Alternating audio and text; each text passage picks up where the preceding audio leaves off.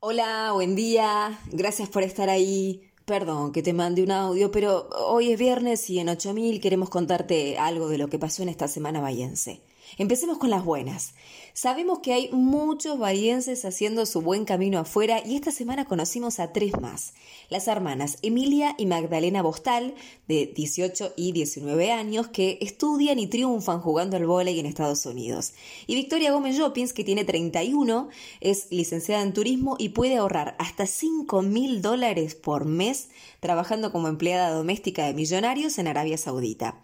En lo deportivo, la selección argentina de fútbol, con los bahienses Lautaro Martínez y Germán Petzela en el plantel, selló su clasificación al Mundial de Qatar 2022 y ahí estarán los dos, si no pasa nada raro. Además, la patinadora de Villamitre, Moira Culota, se consagró campeona nacional en el torneo de disciplina danza que se hizo en Santa Fe.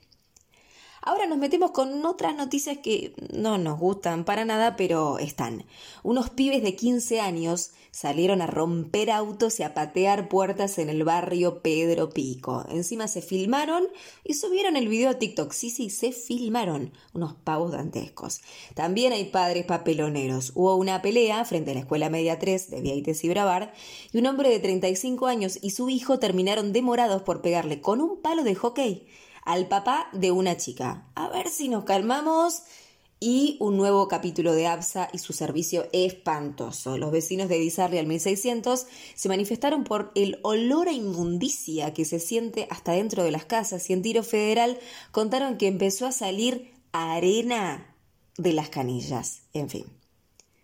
Pasaron las elecciones legislativas y llegó un poco de calma tras varias semanas con declaraciones picantes. Juntos arrasó otra vez con más de 20 puntos de ventaja sobre el kirchnerismo. El intendente Héctor Gay se hizo la antigrieta, aseguró que tendrá las puertas abiertas para la oposición, aunque en diciembre tenga 14 de 24 concejales. Gay también anunció algunos cambios en su gabinete que apuntan sobre todo a las áreas de innovación y de producción. Y hablando de la gestión municipal, parece que hay gato encerrado. No te asustes. Es literal. El gatito Tuca lleva un tiempo viviendo en el edificio comunal. Incluso quizás lo viste por ahí. Estaba perdido y un compañero me lo trajo para buscarle una familia. Es tan dulce y bueno que se empezó a quedar y ahora está con nosotros, dijo Janina Rabi, empleada del municipio.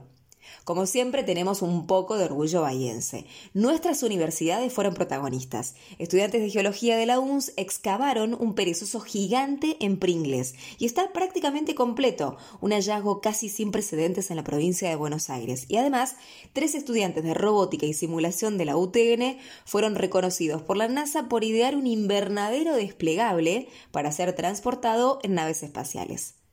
Ya casi pisamos el finde y esta vez pinta un poco mejor. Según Meteo Bahía del CONICET, mañana estará caluroso y ventoso con una máxima de 34 y para el domingo se espera otra jornada de calor con 32 grados de máxima. Acordate de que en el puerto tenés la fiesta de San Silverio, que dura hasta el lunes con una gran programación. Bueno, esto es todo por hoy. Ya sabés, nos ubicás en la página 8000.ar, en las redes como @8000bahía y en el email orgullobahiense@gmail.com. Soy Agustina Arias y me despido. Gracias por estar ahí. Buen fin de semana y hasta el viernes que viene. Y perdón que te mande un audio, pero